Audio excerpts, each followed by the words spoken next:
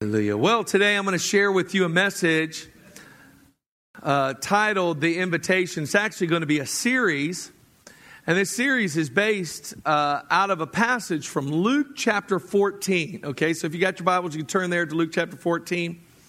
We're going to begin in verse 15.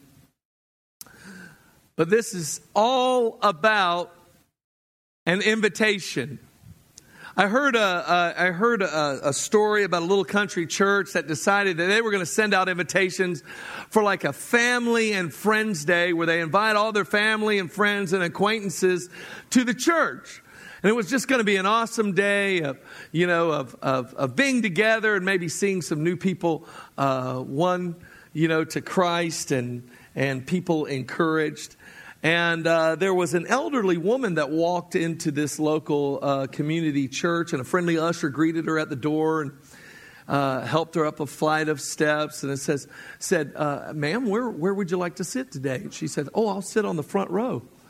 And he looked down at her and he says, "Ma'am, you really don't want to do that. The pastor's kind of boring." And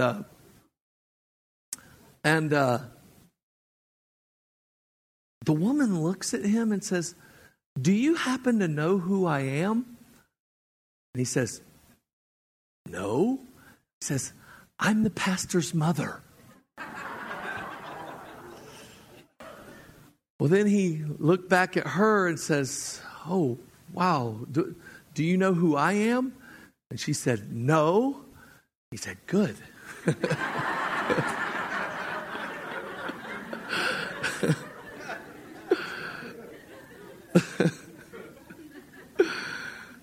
Oh, invitations work. You got to handle the invitations just right. Just recently, my wife and I received an elegant wedding invitation from some young people who actually used to be a part of our youth ministry, now out in Colorado. And you open it up and there was like multiple pages and, pop-ups. You can actually kind of tell where the people are registered by the invitation. If it's just a little plain invitation, they're registered at Walmart. Okay, they want anything. They send you some ornate, invitation. They are not registered at Walmart. Like, we'll take the $300 fork. No. But invitations are amazing. But they're designed around events. And in the scriptures, there are these invitations. Now today we're going to look, and in the following Sundays, we're going to look at an invitation to an event. Found in Luke chapter 14. Now this was already happening where we're going to pick up in the scripture. Jesus had been invited to a Pharisee's house. He is sitting at a table having dinner. So he's already accepted an invitation, and he begins to tell these stories, and this is the second one. He begins to tell this parable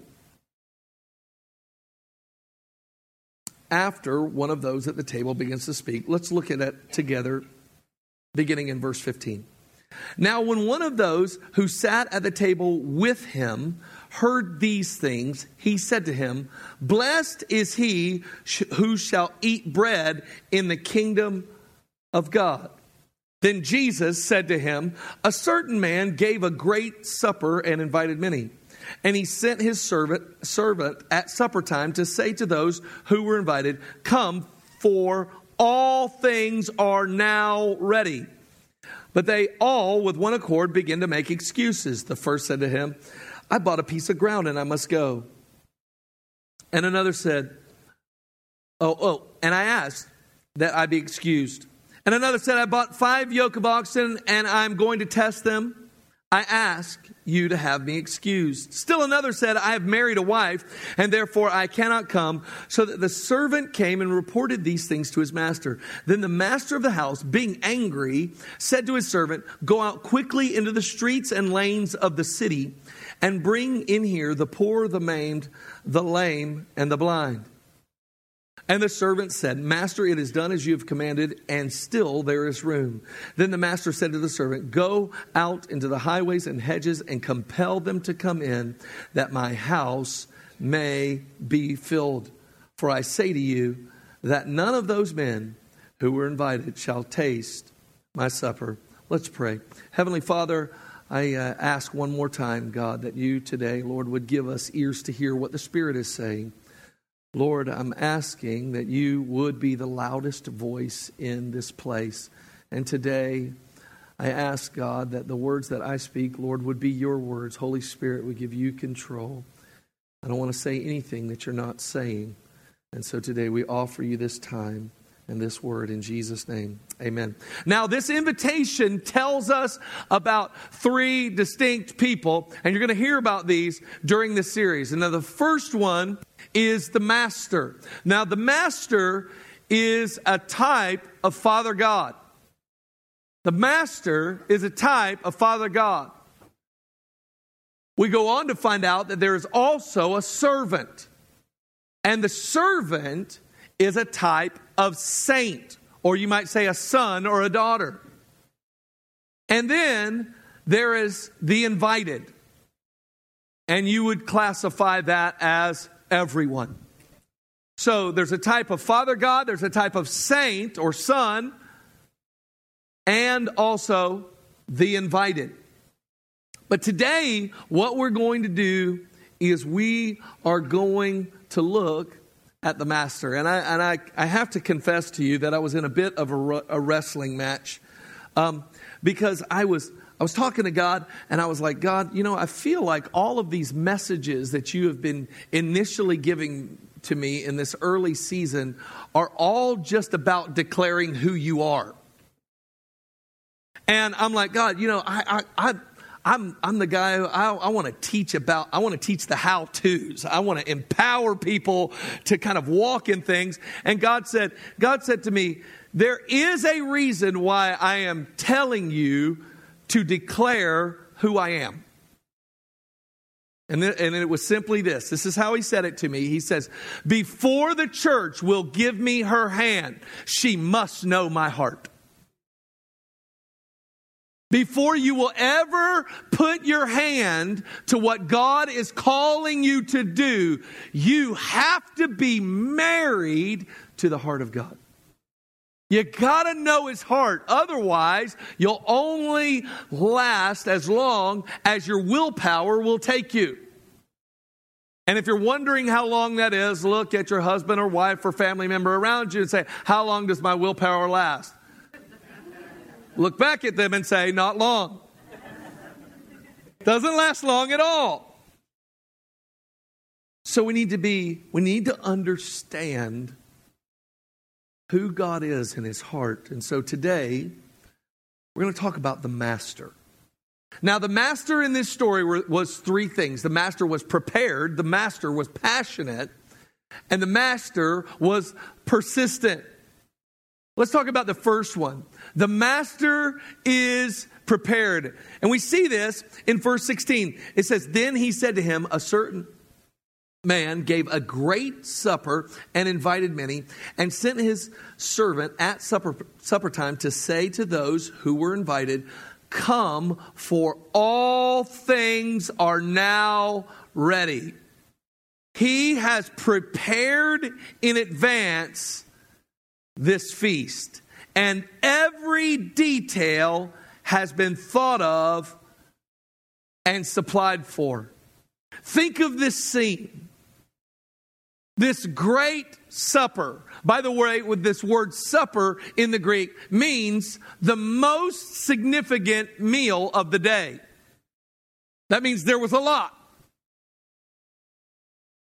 It wasn't meaning that it was the most important, because it wasn't the first, but it was the most significant. It was the greatest meal of the day. Everything is taken care of. Everything has been purchased. Everything has been, every animal slaughtered and prepared.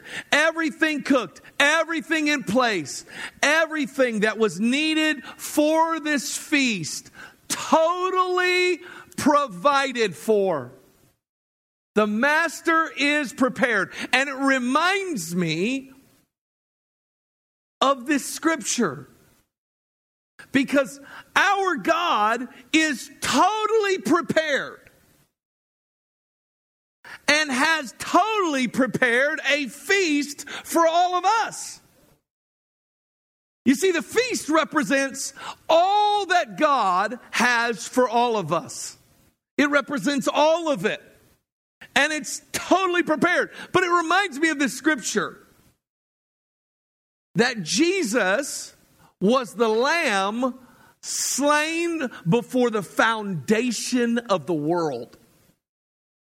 You talk about being prepared. Before God ever created Adam, he had redemption in his heart. This idea that if he were to make man, he would buy back man. That he would come after man. You see, the feast represents all that God has done for us. This master in this story was thoroughly prepared, and he says, all things are now ready. Jesus said something almost exactly the same, only abundantly more clear in Luke chapter 4. He says in verse 17, and he was handed the book of the prophet Isaiah. And when he had opened the book, he found the place where it was written, the Spirit of the Lord is upon me because he has anointed me to preach the gospel to the poor.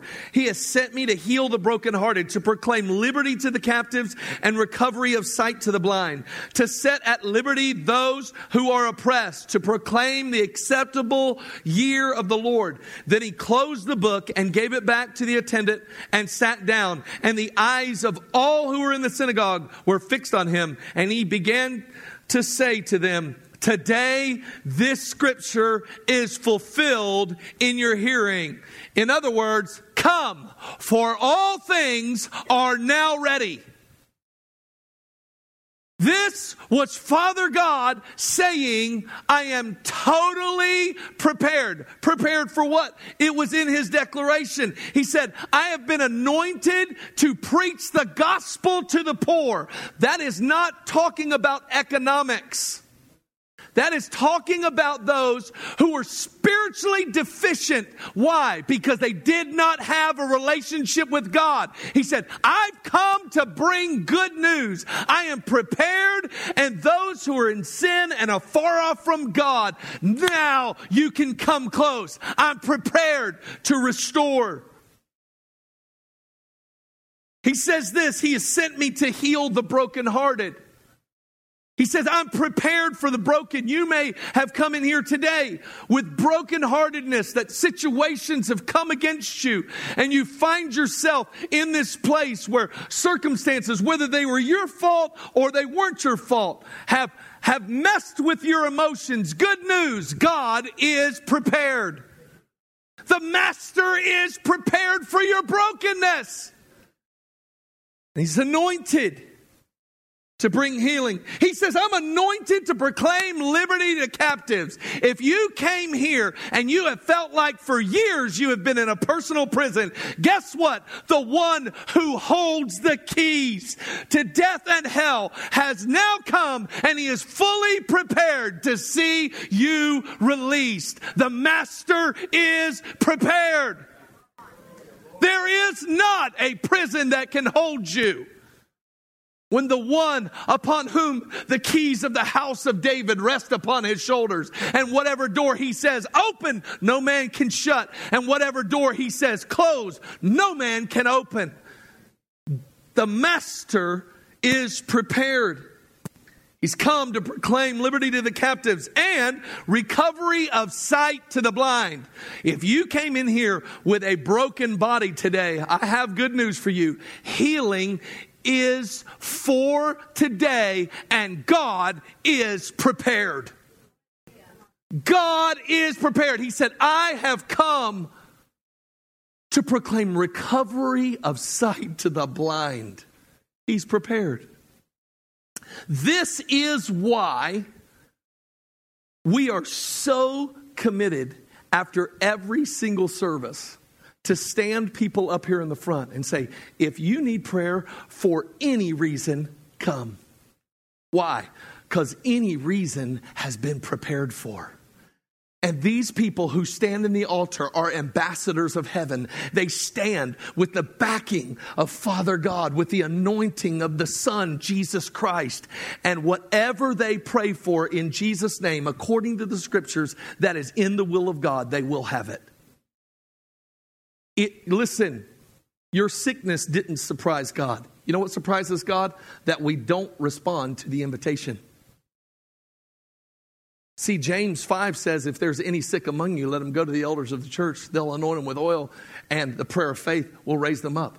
You know, the surprising part is that we don't go for prayer when we have a need. God's not surprised by our need. Matter of fact, you may be here today and you say, well, you know, my need isn't physical, but man, the sin I got going on in my life is an issue. Do you think God is surprised by your sin? He's like, oh man, didn't see that one coming. No. He is fully prepared. And you know what he says? Come. The feast is ready. The feast is ready. He says, I've come to set at liberty all who are oppressed and to proclaim the acceptable year of the Lord. He says, it's now. Why would God do this? Why would God do this? God has prepared an extravagant feast because he delights in us. Listen, I want you to let that sink in for a moment.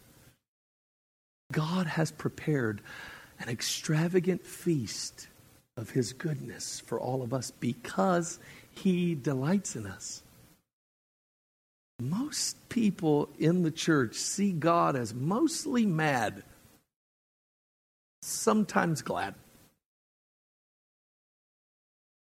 But rarely do we ever personally see God delighting in us. Oh son, oh daughter, he's delighting in you. Let that stronghold be broken off of your mind. Let that picture be shattered that actually is not God. God delights in you. Psalm 36 Verse 7 says, how priceless is your unfailing love, O God. People take refuge in the shadow of your wings. They feast on the abundance of your house. You give them drink from your river of delights. For with you is the fountain of life, and in your light we see light. Do you see the feast and do you see delight? They feast on the abundance of your house, and they drink from the river of your delights. God delights in you. Psalm 147 verse 10 says this, his pleasure is not in the strength of the horse, nor his delight in the legs of the warrior. The Lord delights in those who fear him, who put their hope in his unfailing love. If you are a son or daughter of God, God's delighting in you. God's delighting in you. Most of us, if we find ourselves in a moment of backslidden behavior or twisted thinking, our first impulse is to run away from the Father because he's so perfect and so pure and all of those things we imagine. And yet the Father is saying, no, I delight in you. Come to me, repent, and I'll restore you. I delight in you. The Master is prepared. The Master is also passionate. Verse 21 says this, so the servant came and reported those things to the Master. What things? That everybody had other things going on. Now, I know that probably when we initially read this, you might have thought, oh, we know where he's going. Actually, we're totally skipping that. We're totally skipping over that because today we're focusing on the Master. We'll talk a little bit about these common things in later weeks. But today we're looking at the Master. It says, so that the servant came and reporting these things to the Master. Then the master of the house, being angry. said to his servant, go out quickly into the streets and lanes of the city and bring in here the poor, the maimed, the lame, and the blind. I want to call your attention to two things. Number one, that statement, being angry. The word in Greek actually means to be provoked. It means to be provoked. That means moved to action. Like he's angry, but it moves him. I don't know. Now our anger, we have a statement to describe our kind of anger. It says they are stewing in their anger. You know what it means to stew? You're just sitting there boiling. Unrighteous anger paralyzes. It stops you from moving forward. Righteous anger will move you into action and bring you into a greater purpose in God's kingdom.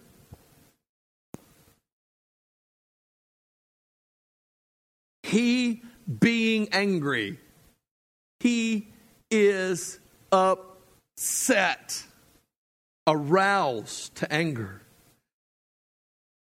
Has somebody ever rejected something you made or you paid for them to eat? Ooh. This happens. I have 5 children. I can't go through one drive-through. They all have the same DNA, but their palate is so different. Oh, just yesterday I experienced this. I was just trying to get my youngest after this serve day to just go and let's have something inexpensive. No, my youngest then decides, I said, well, what about this place? No. What about this place? No. What about this place? No. What about this place? No. And then he says this, Dad, I want macaroni and cheese from Panera. Okay, there's just something in my value system that says macaroni and cheese should not be $5. $5 of macaroni and cheese from Walmart's like a 5-gallon bucket. Okay? It's a little tiny bowl at Panera, and it's cute, but it's $5. But we ended up at Panera, you know. and you know, he because I delight in him. I didn't say that in first service, so that was free.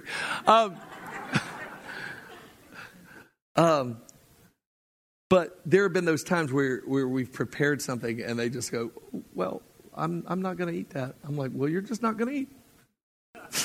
And some of them are okay. Asher is like really good with that. He's like, okay, I'll fast, whatever.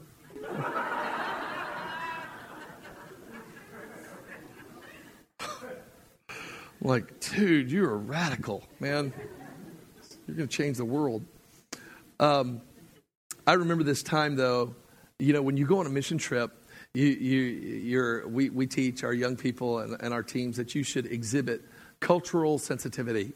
And that means that when you're going to places, oftentimes they're not nearly as affluent as America is. And so when somebody prepares something for the team, you just eat what's put before you. Well, back in 2006, I went to visit Pastor Carl and his wife when they were missionaries in Swaziland, Africa. And we went out to this little village outside of the city where they normally ministered in. And we were going to meet the chief and some very influential people from that village. And I'll never forget it. When we got there, they had prepared us, like for them, this was an extravagant meal. They had slaughtered chickens, which is a big deal because a chicken just isn't something you eat. It's something that feeds you through the eggs. In Africa, that's a big deal. It's a business. And so they had slaughtered chickens for us and made this delightful chicken and gravy dish, which was awesome. But the appetizer, they had been waiting to serve this very special dish of goat liver.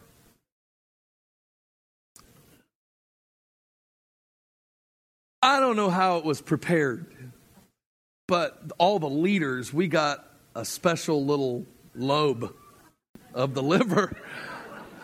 And so we're all gathered around there. They're all looking at us, And I'll never forget when I bit that liver, it snapped. It's like, oh. I remember pulled the liver down, and Carl was over to my right. I'm just chewing, and we're talking, and interpreter, and I had this liver in my hand, and I look at Carl, I'm like, you gotta eat this for me, I can't do it. And then I looked over, and 2 other people had already passed Carl his liver. It's like a 4 pieces of liver. He's like, we were really trying hard to be grateful, and it was really awesome. But the reason why we're sensitive to those people is because that costs a lot.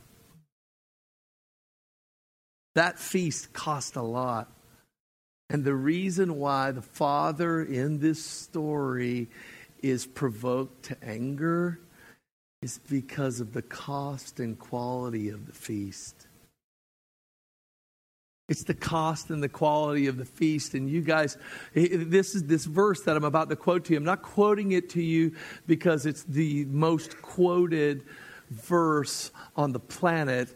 It's because it declares the cost of the feast that the Master sets for us. It's John 3:16 and 17. For God so loved the world that he gave his only, very important word, his only begotten Son, that whoever believes in him should not perish but have everlasting life. For God did not send his Son into the world to condemn the world, but that the world through him might be saved. Listen, this is the truth. The Father bankrupted heaven to give humanity the feast of forgiveness. He bankrupted heaven. He gave heaven's most cherished and best and only gift. And this is why the Master is passionate. And it wasn't only the cost, but it was the quality, because there was something more to this feast that was being laid out. We hear about it in Luke chapter 12, verse 31. It says, and this is the account of the Sermon on the Mount, and from Dr. Luke's perspective, it says, but seek the kingdom of God, and all these things shall be added to you. Listen, do not fear, little flock, for it is your Father's good pleasure to give you the kingdom. Sell what you have and give alms. Provide yourselves money bags which do not grow old, a treasure in the heavens that does not fail, where no thief approaches nor moth destroys. The quality of this feast is his kingdom. Listen, the Father today is wanting to give you the kingdom. Not only that, it is his good pleasure to give it to you. He loves to give the kingdom away. He wants to bless you with the kingdom. You say the kingdom, is that just being saved? No. It is partnering with the Father in the place that God has planted you, and seeing his reign and his forgiveness and his rule expand all around you. He wants to give you the kingdom. You say, what's the kingdom? Heal the sick, raise the dead. Freely you've received, freely give. That's the kingdom. That's the kingdom. It's the disciples, the 72 that were sent away, came back rejoicing. They said, even demons are subject to us in your name. He says, oh, don't rejoice in that. Rejoice because your name is written down in high. That's the kingdom. It's his good pleasure to give us the kingdom. Why is the Master so passionate? Here's why. The rejection of the invitation isn't the rejection of the feast. It's a rejection of the Master. It's not a rejection of all the things that God has supplied for us. and all that he does for us and has done for us, it's a rejection of the master himself. Because the most interesting thing at the feast isn't the food, it's the master.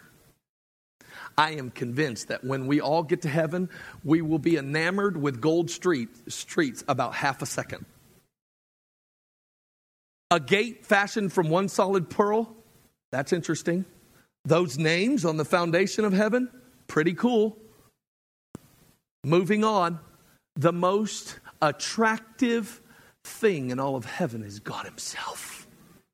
And all of heaven is aimed at the worship of the one who is worthy of it all. That's why in his presence, elders take crowns that were rewards and they cast them at his feet. Because it's the master. And a rejection of the invitation is a rejection of the master. That's why the master is passionate. Not only is the master prepared and passionate, but he is persistent. I love this. Verse 22 says, and the servant said, Master, it is done as you have commanded, and still there is room. Then the master said to the servant, Go out into the highways and hedges and compel them to come in, that my house may be filled. Listen to me. For the master, an unfilled house is not an option. For the master, an unfilled house is not an option. Let me say it to you another way. An empty seat beside you on Sunday is not an option. It's been an option for far too long. And those who God would have already delivered, if we had only invited, maybe now are waiting for the invitation. You see, an unfilled house is not an option for the master. In this story, listen, he goes farther and farther to find those who will come. God will not be stopped in his pursuit of restored relationship with humanity. Listen to that today. God will not be stopped in his pursuit of restored relationship with humanity. Listen, if you're here today and you feel away from God, there's good news. I'm glad you got here, however you got here, but you need to know this. God is coming after you. He is persistently pursuing you. You say, well, I'm doing well with God. Guess what? He's pursuing you. I'm not doing so well with God. He's pursuing you. He's persistently going farther and farther and farther to see restored relationship. It is both individual and corporate, and I believe it can be regional. Because God didn't only address the person, he addressed cities. He said, Oh, Jerusalem, that you would have known the hour of your visitation. Listen, today, God will not be stopped in his pursuit of restored relationship with humanity. It is actually the only thing we find in Scripture that God seeks. We find it in John chapter 4, the woman at the well story. He makes the statement. He says, those who worship God worship him in spirit and truth. And those are the worship the Father seeks. It's worshipers that the Father is seeking. He is passionately pursuing you and I today. And he won't be stopped. In this story, we find that first, there is an invitation that goes out to those who are nearby. Now, these would be the people who were regularly going to synagogue. These would be the scribes, the Pharisees, those who were intimately connected and knew the promises. Many of these Pharisees, by the way, had 1/3 of the Bible memorized. They had many of them, the entire Genesis through Deuteronomy memorized. And it was to this crowd that he begins to say, hey, come. And it's because they treated the master as common, because they just called it too familiar. They treated him as common, so common things could get in the way. But the master is anything but common. He's anything but common. He's amazing. So he invited them and they were nearby, and then he gives this instruction. He says, go into the streets and lanes of the city. The streets would be the wider areas that most everybody went. The lanes are more like alleys, actually. That would be the place where you would find the maimed, the lame. You would find people who were the outcasts of society. I want you to notice something. He's mentioned this in this story, but if you read all of this passage from Luke, this is actually the second time he's mentioned it. He's sitting in a Pharisee's house, and he mentions it twice because a Pharisee would never invite that kind of person to their house. And yet we find the master being persistent in his pursuit. He says, go out into the streets and go and find those people who are nearby, and go and bring those who cannot be brought themselves, and you bring them into the house. Go. And he goes out, and the servant comes back and he says this, there is still room. And the father says these amazing words that we oftentimes maybe quote, go into the highways and the hedges. The highways were actually footpaths through the fields. And the hedges aren't like a hedge around your house. It's actually a small fence. It's a border. And some scholars believe that the outcast of the outcast would actually try to make a home under that small fence. They would lay there in the field in hopes that maybe during harvest season there would be an edge that would be left that they could be supplied from. It is this idea, though. God came to the Jew first, and then persistently went after all humanity so that we could come into relationship with God. Here, I'll prove it to you. Romans chapter 1, verse 16 says this, for I am not ashamed of the gospel of Christ, for it is the power of God to salvation for everyone who believes, for the Jew first, and also for the Greek. Now, if you're not Jewish here, that means that the gospel of our Lord and Savior Jesus Christ first went to the Jews. It first went out to them. The apostles, they were all Jews. They weren't Gentiles. They were Jews. And so this gospel goes to them first. And this invitation goes to them first. But when they reject the invitation, the Father goes further. And further still, until he reaches the Gentiles. That's us who are outside the covenants and outside the promises. He comes after us. He is persistent. Listen to the position of the Father as he's being persistent, coming after our hearts. Romans chapter 10 verse 20 says, but Isaiah is very bold and says, I was found by those who did not seek me. Could anybody say, that's my life verse? I was found by those who did not see. God found me when I wasn't looking for him. I was made manifest to those who did not ask for me. That is so good.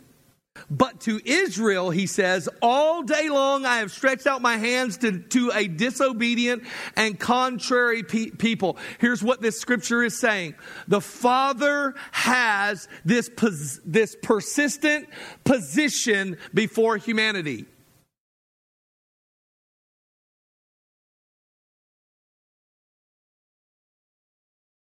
It doesn't change because you're contrary. It doesn't change because you're disobedient or disinterested. This is the position of the master today. Arms wide open. You say, well, I really messed up last week and I picture God like this. You got a bad picture, break it up. He's like this, arms open. Arms stretched wide. What's it say? All day long to a contrary and disobedient people. He's persistent in his pursuit of restoring relationship with you. Arms open. Arms open. Does that mean that he leaves you the way you come to him? No. God's heart, when you get close to it, it has a way of getting in you. It does. We repent. We begin to know his heart. We're like, I've been so far from that. God, I want to know you.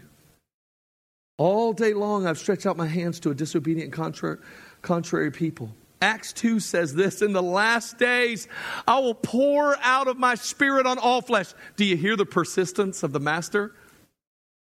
He says, I will. My Spirit's going to come on all flesh. What's that mean to us? Father God is after the hearts of every single person in Citrus County. I'll say it on this side, see if I get some believers. Father God is after the hearts of every single person in Citrus County. There is not one that is left out.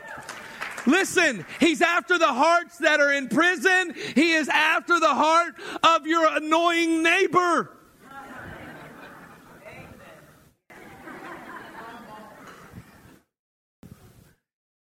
If you could ever get that heart, you might be able to reach your annoying neighbor. High five. Good preaching.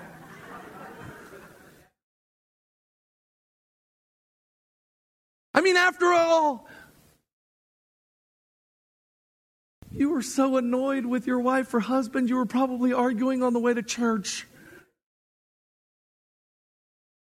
And God's after their heart and yours. Father is persistent in his pursuit. And he's after the hearts of every single person in Citrus County. And I believe God is setting a table for a feast right here at Calvary. I believe he's setting a table here. You say, what's that look like? It looks like every single week somebody is brought and somebody is saved. Somebody is healed. Somebody gets filled with the Holy Spirit. Somebody comes broken and they leave whole. Somebody comes demonized and they leave free. It's a feast. And hear the voice of the servant. There's still room. There's still room.